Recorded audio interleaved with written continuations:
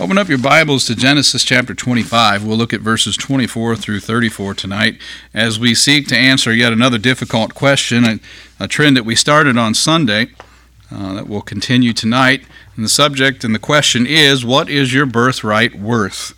What is your birthright worth? Genesis 25, starting in verse 24, reading to the end of the chapter. And when her days to be delivered were fulfilled, behold, there were twins in her womb. And the first came out red all over like an hairy garment, and they called his name Esau. And after that came his brother out, and his hand took hold on Esau's heel, and his name was called Jacob. And Isaac was 80 years old when she bare them. Verse 27, and the boys grew, and Esau was a cunning hunter, a man of the field, and Jacob was a plain man, dwelling in tents. And Isaac loved Esau because he did eat of his venison, but Rebekah loved Jacob. And Jacob sawed pottage, and Esau came from the field, and he was faint. And Esau said to Jacob, feed me, I pray thee, with that same red pottage, for I am faint. Therefore was his name called Edom, which is where we get the Edomites, is from Esau's lineage. Verse 31, and Jacob said, sell me this day thy birthright. And Esau said, behold, I am at the point to die, and what profit shall this birthright do to me? And Jacob said, swear to me this day. And he sware unto him, and he sold his birthright unto Jacob. And Jacob gave Esau bread and pottage of lentils, and he did eat and drink, and rose up and went his way. Thus Esau despised his birthright. Heavenly Father, Lord, we ask you to give us the blessing, give us understanding. Remove, Father, those distractions that are upon our hearts and minds. Father, help us to keep the world at bay that we might be fed heartily this night. We ask these things in Jesus' name. Amen. We have here the bargain made between Jacob and Esau about the right, which was Esau's by birth, but Jacob's by promise. And we don't want to forget that. So if you'll look back a little earlier in this chapter, when the children were in the womb and they were struggling with one another, we read in verse 22, and the children struggled together within her, and she said, if it be so, Rebekah speaking, why am I thus? And she went to inquire of the Lord. And the Lord said unto her, 2 nations are in thy womb, and 2 manner of people shall be separated from thy bowels. The one people shall be stronger than the other people, and the elder shall serve the younger. And we didn't have to get very far before we saw the fulfillment of what the Lord had already proclaimed. This birthright was for a spiritual privilege. And we see Jacob's desire of the birthright almost immediately, but he sought to obtain it by crooked courses, which we'll deal with as we go through this lesson. He doesn't seek to get it like a plain man, which is the characteristic that we see of a description of him, but deceitfully, which is a characteristic we'll see quite often with him as we go through the study. He was right that he coveted earnestly the best things, but he was wrong that he took advantage of his brother's need. The inheritance of their father's worldly goods did not descend to Jacob, and was not meant in this proposal, but it included the future possession of the land of Canaan by his children's children, and the covenant made with Abraham as to Christ, the promised seed. Believing Jacob valued these above all things, unbelieving Esau despised them. And of course, we mentioned at the close of the last lesson last Wednesday is that we're following the promised seed all the way through. It could only come from one of the 2 brothers. The promised seed, Jesus Christ, would not be a son of both. It could only be a son of one. So the very first point that we want to deal with tonight is what's in a name. Both boys got their names from their actions, or their names justly describe their actions. The first boy was hairy, and he was named Esau, which literally means hairy. And later his connection with the red pottage gave him the nickname Edom, which means red. And we see that in verse 30. Jacob's laying hold of Esau's heel as though to catch him and trip him gave him the name Jacob, the heel gripper, also translated at times supplanter, schemer, and deceiver. Wonderful nicknames, no doubt. If you're thinking about baby names right now, you might want to keep these things in mind, those in the back pew. The twin boys were opposite each other in appearance, and they were opposite each other in temperament, which is exactly what the Lord had said would be the case in verse 23. Jacob was a quiet man who stayed at home. We see the word plain used in his description, which literally means perfect or complete. It doesn't mean homely or boring, as we might think, but rather perfect, complete, or even mature. It's the same word that's used in Job chapter 1, verse 8. And the Lord said unto Satan, Hast thou considered my servant Job, that there is none like him in the earth, a perfect, there's the word, and an upright man, one that feareth God and escheweth evil. And we see he's described here as this plain, perfect, complete, or mature man dwelling in tents. And again, this isn't derogatory, like Grandpa Abraham. He's dwelling in tents. This is the very same characteristic that we knew of Abraham. Esau was a man of the world. Esau was full of vigor. Esau was full of adventure. If you're here and lost tonight, Esau probably sounds real exciting. Esau would be downtown right now, partaking in the trunk or treat, dressed as a wild man, dressed as himself, going about frolicking with the partiers. But that's not the description we have of Jacob. Is it not amazing that time had revealed what God had already proclaimed?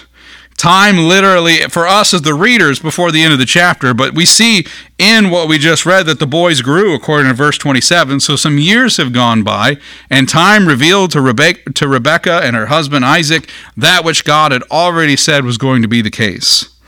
Some of the world would state that Esau's characteristics are admirable. But let us consider for a moment what Dr. Henry Morris says. What is good about Esau's being a cunning hunter? Esau's family was not in the least endangered by wild beasts, nor did they, with their extensive flocks and herds, have any need to slaughter deer and other wild animals for food. That there was no overpopulation of animals that needed thinning out for the sake of a balanced ecology is obvious from the fact that Esau had to be a cunning hunter to find them. Boy, if you're looking at these outlines, I don't know what I did to this one. The only other hunter mentioned in the Bible is Nimrod, who's, it says in Genesis 10:9, was a mighty hunter before or against the Lord. One biblical hunter was a rebel against God, and the other was a sportsman unconcerned with God. Esau preferred playing out in the field, even long after he was a grown man, to working for his family and serving the Lord. I don't get from this that Dr. Henry Morris is attacking hunters. I don't know what his stance is on hunting, but I don't get from this that he's against hunting. I get from this that there's a practical need for hunting, and certainly it's looked at today as a sport. But there's nothing here that gives us the idea that Esau and what he was doing was needful for the family, needful for society as a whole, or needful for protection. So when it refers to him as a cunning hunter here, and really it should kind of break our hearts as we read verse 28, Isaac loved Esau because he did eat of his venison. That's kind of sad. Is that any different than Archie Manning, though? He loves his boys. They do exactly what he did. Is it any different than any other father who vicariously lives through their child playing a sport or being real good at this or that? And it's a good thing to have traits that you're good at, and it's a good thing to support your children. It's a better thing to lead them in the way that they should go. It's a better thing to point them to God. It's a better thing to love them unconditionally because you've been commanded to do so, Mom, Dad. You've been commanded to abstain from all appearances of evil for their sake and yours. But what we read in verse 28 is that Isaac loved Esau because he did eat of his venison. That's not the same love that's described of Abraham back in Genesis 22 of Isaac.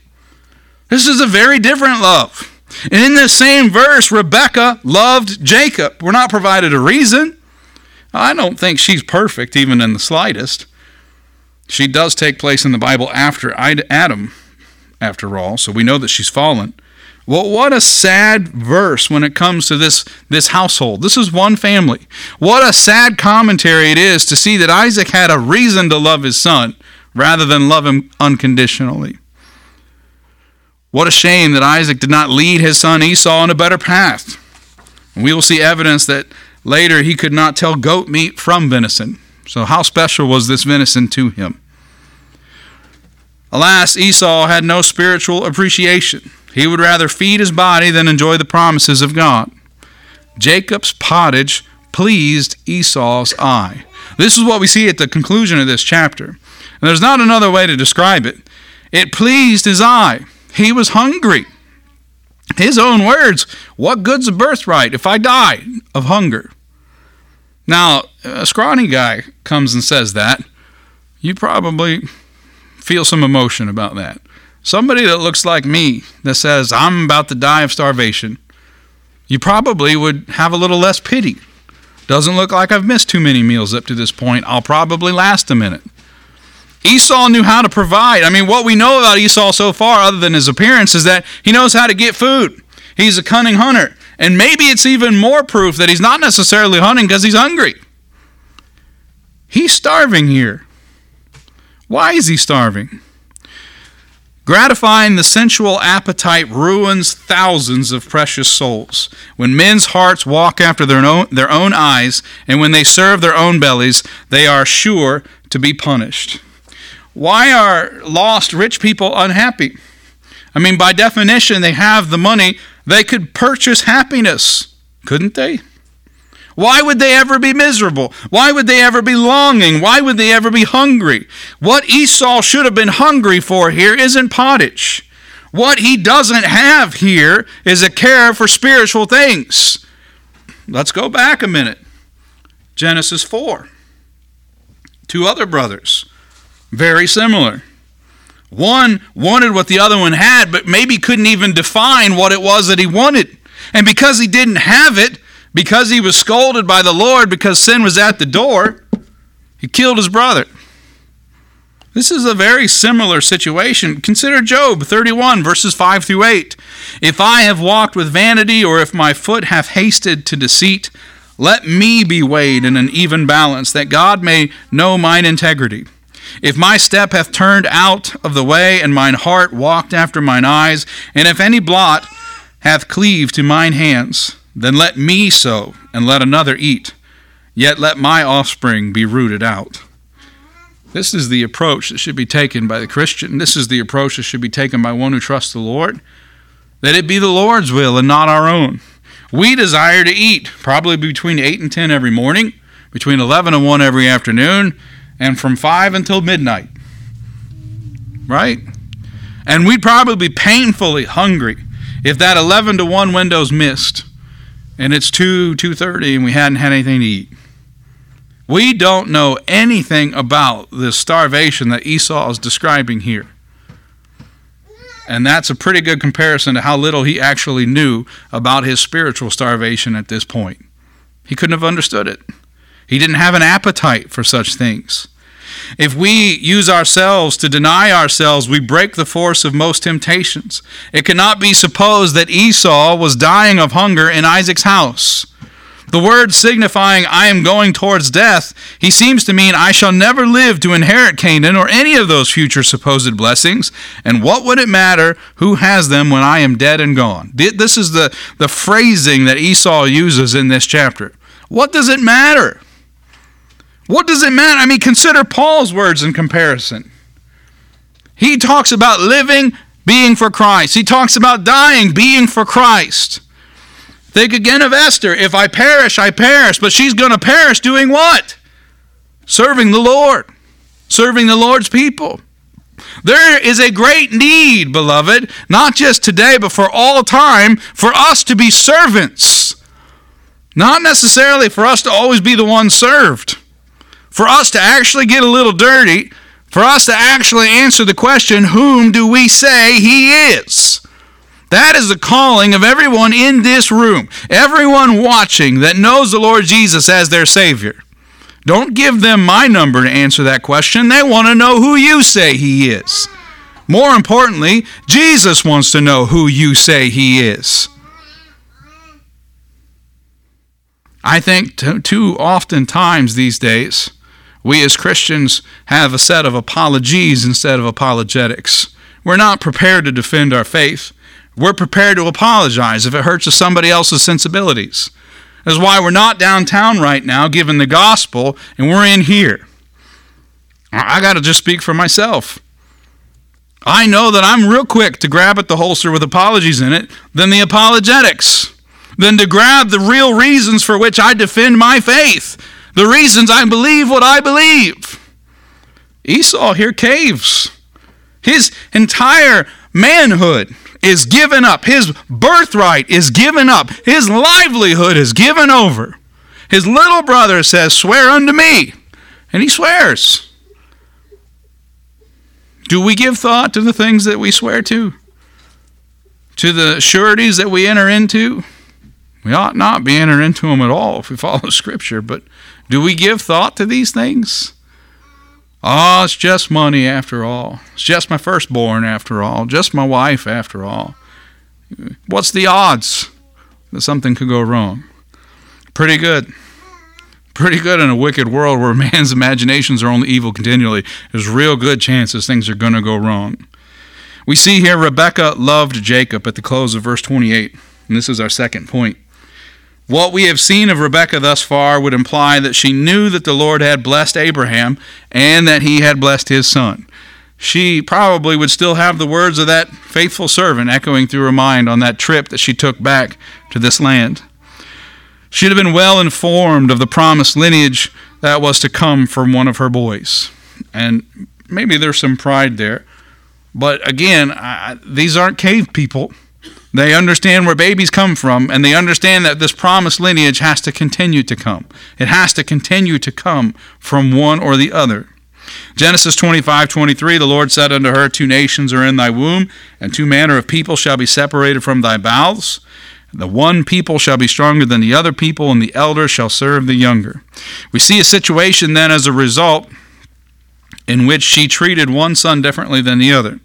Something that we also have already noted Isaac does with Esau. She does a bit with Jacob. I'm not suggesting here she doesn't love both, but we see a clear preference in verse 28, one parent for the other. And sometimes this happens as a result from one parent already doing it so strongly towards one child that the other parent swoops in to protect or nurture the one that's not getting the love. It's a thing to be cautious of, parents. It's not a thing that's easy. I don't believe the Lord blesses a mom and a dad or one or the other these days with a child lightly. I don't think he does it lightly. And we can see these circumstances and say, how, Lord? Why, Lord? How could this be? What a horrible situation. And sometimes that child sent along so the parent will grow up. And sometimes that child is sent along because that's the exact parent that child's going to need. It's an interesting thing to marry a young lady, speaking from experience, and watch her become a mother. I imagine if she were honest, she'd tell you 17 years ago she didn't think she'd be the mother that she is today. But we've gone through circumstances, haven't we, in the last few years with COVID, with government, and so on and so forth, where we have to learn where true strength resides. We have to truly understand the stewardship that we have as parents, the responsibility that we have to these children. The responsibilities that have been lacking for maybe a generation or two concerning public schools, politicians, and so on and so forth. And it's time for us to own it. It's time for us to look down the throat of this upcoming election and do our homework. It's time for us to consider the responsibilities that we have and man up, woman up, grow up, find the Lord. Put him first and foremost before all these distractions. It doesn't matter who wins the big game this weekend, guys. And ladies, it doesn't matter who the bachelor or the bachelorette chooses. There'll be another one. Today is the day of the Lord. Today is the day that your child is still looking to you, still listening to you, and they still need the gospel. That's more important than anything else you're going to tell them about. Rebekah loved Jacob. Jacob seems to love Rebekah from what we've already read ahead of the experience with sending him back to Laban and all that. She has a concern for him, a concern for this promised lineage, a concern for him to have a wife. This is the similar concern to what Abraham had for Isaac, but doesn't seem to be as similar of a concern that Isaac has for Esau, and certainly not what Isaac has yet for Jacob. The next point, the last point that we have to consider tonight, is also straight out of our text. Thus Esau despised his birthright, which is the very last portion of verse 34, the last verse of chapter 25. Thus Esau despised his birthright. I want to explain quickly the significance of the birthright, why this is a big deal. The eldest son customarily received a double portion of the division of the inheritance and the right to lead the household. In any other house, it's going to look different than it does in Abraham's house, right? Because there was a covenant made between God and Abraham and the lineage of Abraham. There's something tied to this birthright that's not tied to Laban's birthright, for example. It's not tied to John Smith down the road's birthright. There's something significant here that Esau does not care about even a little bit, but Jacob seems to. Listen to Deuteronomy 21, verses 15 through 17, and it talks about birthrights just briefly here. It says, "If a man have 2 wives, one beloved and another hated, and they have borne him children, both the beloved and the hated, and if the firstborn son be hers that was hated, then it shall be when he maketh his sons to inherit that which he hath, that he may not make the son of the beloved firstborn before the son of the hated, which is indeed the firstborn. But he shall acknowledge the son of the hated for the firstborn, by giving him a double portion of all that he hath. For he is the beginning of his strength, the right of the firstborn is his." By birth, Esau was to be the beginning of Isaac's strength. By birth, Esau was to be the firstborn, the promised heir of the birthright. The eldest son also had the responsibility of providing for the household, materially, as well as spiritually. The eldest had this responsibility. And this is the part that Esau didn't want. He despised his spiritual privileges as the firstborn. He chose the flesh, not the spirit. And we can really see it in everything that we've already read about here. That's his main concern, is the flesh. The thrill of the hunt. The thrill of the experience. This is everything that we know about, and everything we also don't know about Jacob, right? He's plain and lives in tents. If that's all we're told about Jacob here, and he loves mama, then we know enough to know that he doesn't have the same thrill set as Esau does. He doesn't have the thrill of the hunt. He doesn't look for the experiences of the flesh as his brother does. He seems to crave everything else. But taking chapter 25 out of Genesis removes us from the fact that these characteristics are very similar to Abraham. Very similar. And it also removes the weight of this birthright. It wasn't simply that if something happened to Isaac, that Esau was going to have to be the one to get a job to put food on the table, which, as we said with Laban back in a few chapters ago, may have been his situation. His father may have been older at this point, being a generation removed from Abraham since they were brothers. He would have been older. He may have been in a situation where he wasn't able to care for and run to the well when servants show up and all this, and that might be why we read so much about Laban. But the situation for Esau was that he didn't want the spiritual part. He just wanted what he already had. He wanted more thrills. Esau despised his spiritual privileges as the firstborn. He chose the flesh, not the spirit. We never read of Esau having a tent. We never read of Esau anywhere near an altar here. Genesis 26, verses 34 through 35 says, "And Esau was 40 years old when he took to wife Judith, the daughter of Beeri, the Hittite.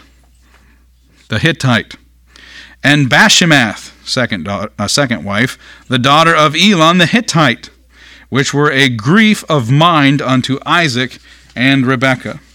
This indicates he also had a love for worldly women, which was also something that Abraham was very concerned about for his son Isaac.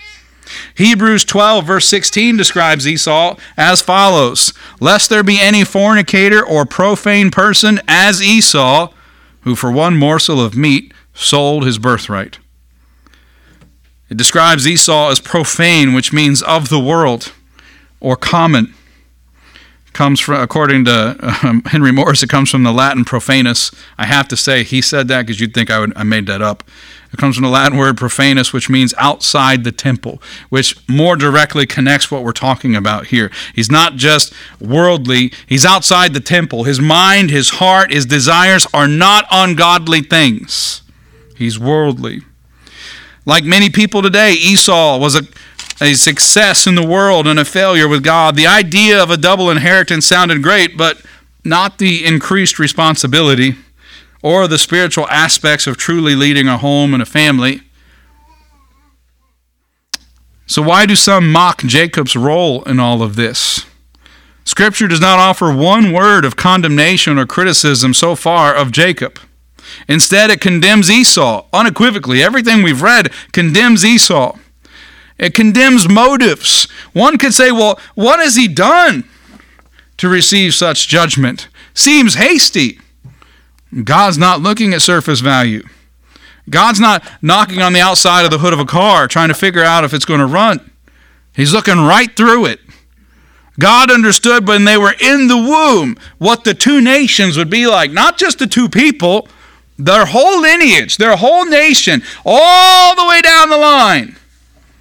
If, I don't know that he would have told them if they asked, and I can't prove it anyways, but if he were to tell at that point, he would have already been able to say which one Jesus was coming from. God already knew. God already knew the heart of Esau, the heart of Jacob. It's going to be revealed in the coming chapters who these two individuals are. God already knew. God already knew. The only fault we could find with Jacob here is what we opened with, that he did not seem to fully trust the plan of God. Another similarity that he has with Abraham. Remember when Abraham left Ur and he said, things get hairy, you just point out to everybody you're my sister instead of my wife. It's not necessarily a lie, it's half true, and that should take care of us. Horrible famine, grievous famine, go to Egypt. It didn't work out so well. The second time, let's try it again. Let's stick to the plan. You're my sister, not my wife. And again, you recall, it didn't work out so well. He trusts God. He wants to be used of God. But like me, sometimes he feels it might be necessary to help God out. Just jump ahead a little bit. God and I have the same desires, right? The same plans. If his will for me is to walk out that door and I decide to leap towards the door, I'm just helping him out. You might be carrying me out that door if his will was for me to go a different way. We have to understand, beloved, that it's in his time too. Not just his will, but in his time. The flaw that we see in Jacob's character here is that he trusts God, he honors God, he desires godly things, he desires this birthright, he desires this spiritual responsibility, but he's conniving. He's deceitful, where he should have been patient and he should have been faithful. It was the sin of having a lack of faith, a sin that we've seen, as I said, with Abraham time and time again, and we'll also see again with Isaac momentarily. I want to close with a quote from Matthew Henry. He writes, "It is the greatest folly to part with our interest in God and Christ and heaven for the riches, honors, and pleasures of this world. It is as bad a bargain as his who sold a birthright for a dish of pottage. Esau ate and drank, pleased his palate, satisfied his appetite, and then carelessly rose up and went his way, without any serious thought or any regret about the bad bargain that he had made. By his neglect and contempt afterwards, and by justifying himself in what he had done, he put the bargain past recall. People are ruined not so much by doing what is amiss as by doing it and not repenting of it." We could go deeper in this particular text. How is it that Esau got so hungry that day? It's the same thing that we tell folks when they say, "Well, I couldn't make it to church. I ran out of time on Saturday and couldn't plan ahead." They made a decision to put something else first. Esau ended up hungry because maybe he didn't pack enough food that day. Maybe he didn't shoot enough deer that day. Abraham made a plan to go kill his son on Mount Moriah. What'd he do? He rose up early. He gathered the ingredients, collected the servants, and they went on their way. He didn't like what he was called to do. He wasn't looking to enjoy it, but he was answering the call of God. You see the difference in the contrast with Esau? Maybe see a difference in the contrast with us. How it is that we haven't put God first and we continue to find ourselves not quite enough there, and whatever it might be. If it's before us and he be for us, then we ought to pursue after it as though it's our promised land. The giants are no threat to God's people. This world is no threat to God's people. Time is no threat to God's people. Death is no threat to God's people. So what doth hinder us? As I had said a few weeks ago, a lot of challenging questions in these final sermons for 2022. I pray that you will give it heavy consideration, that you will indeed get into the Word of God and see how it is that he would have for us to proceed.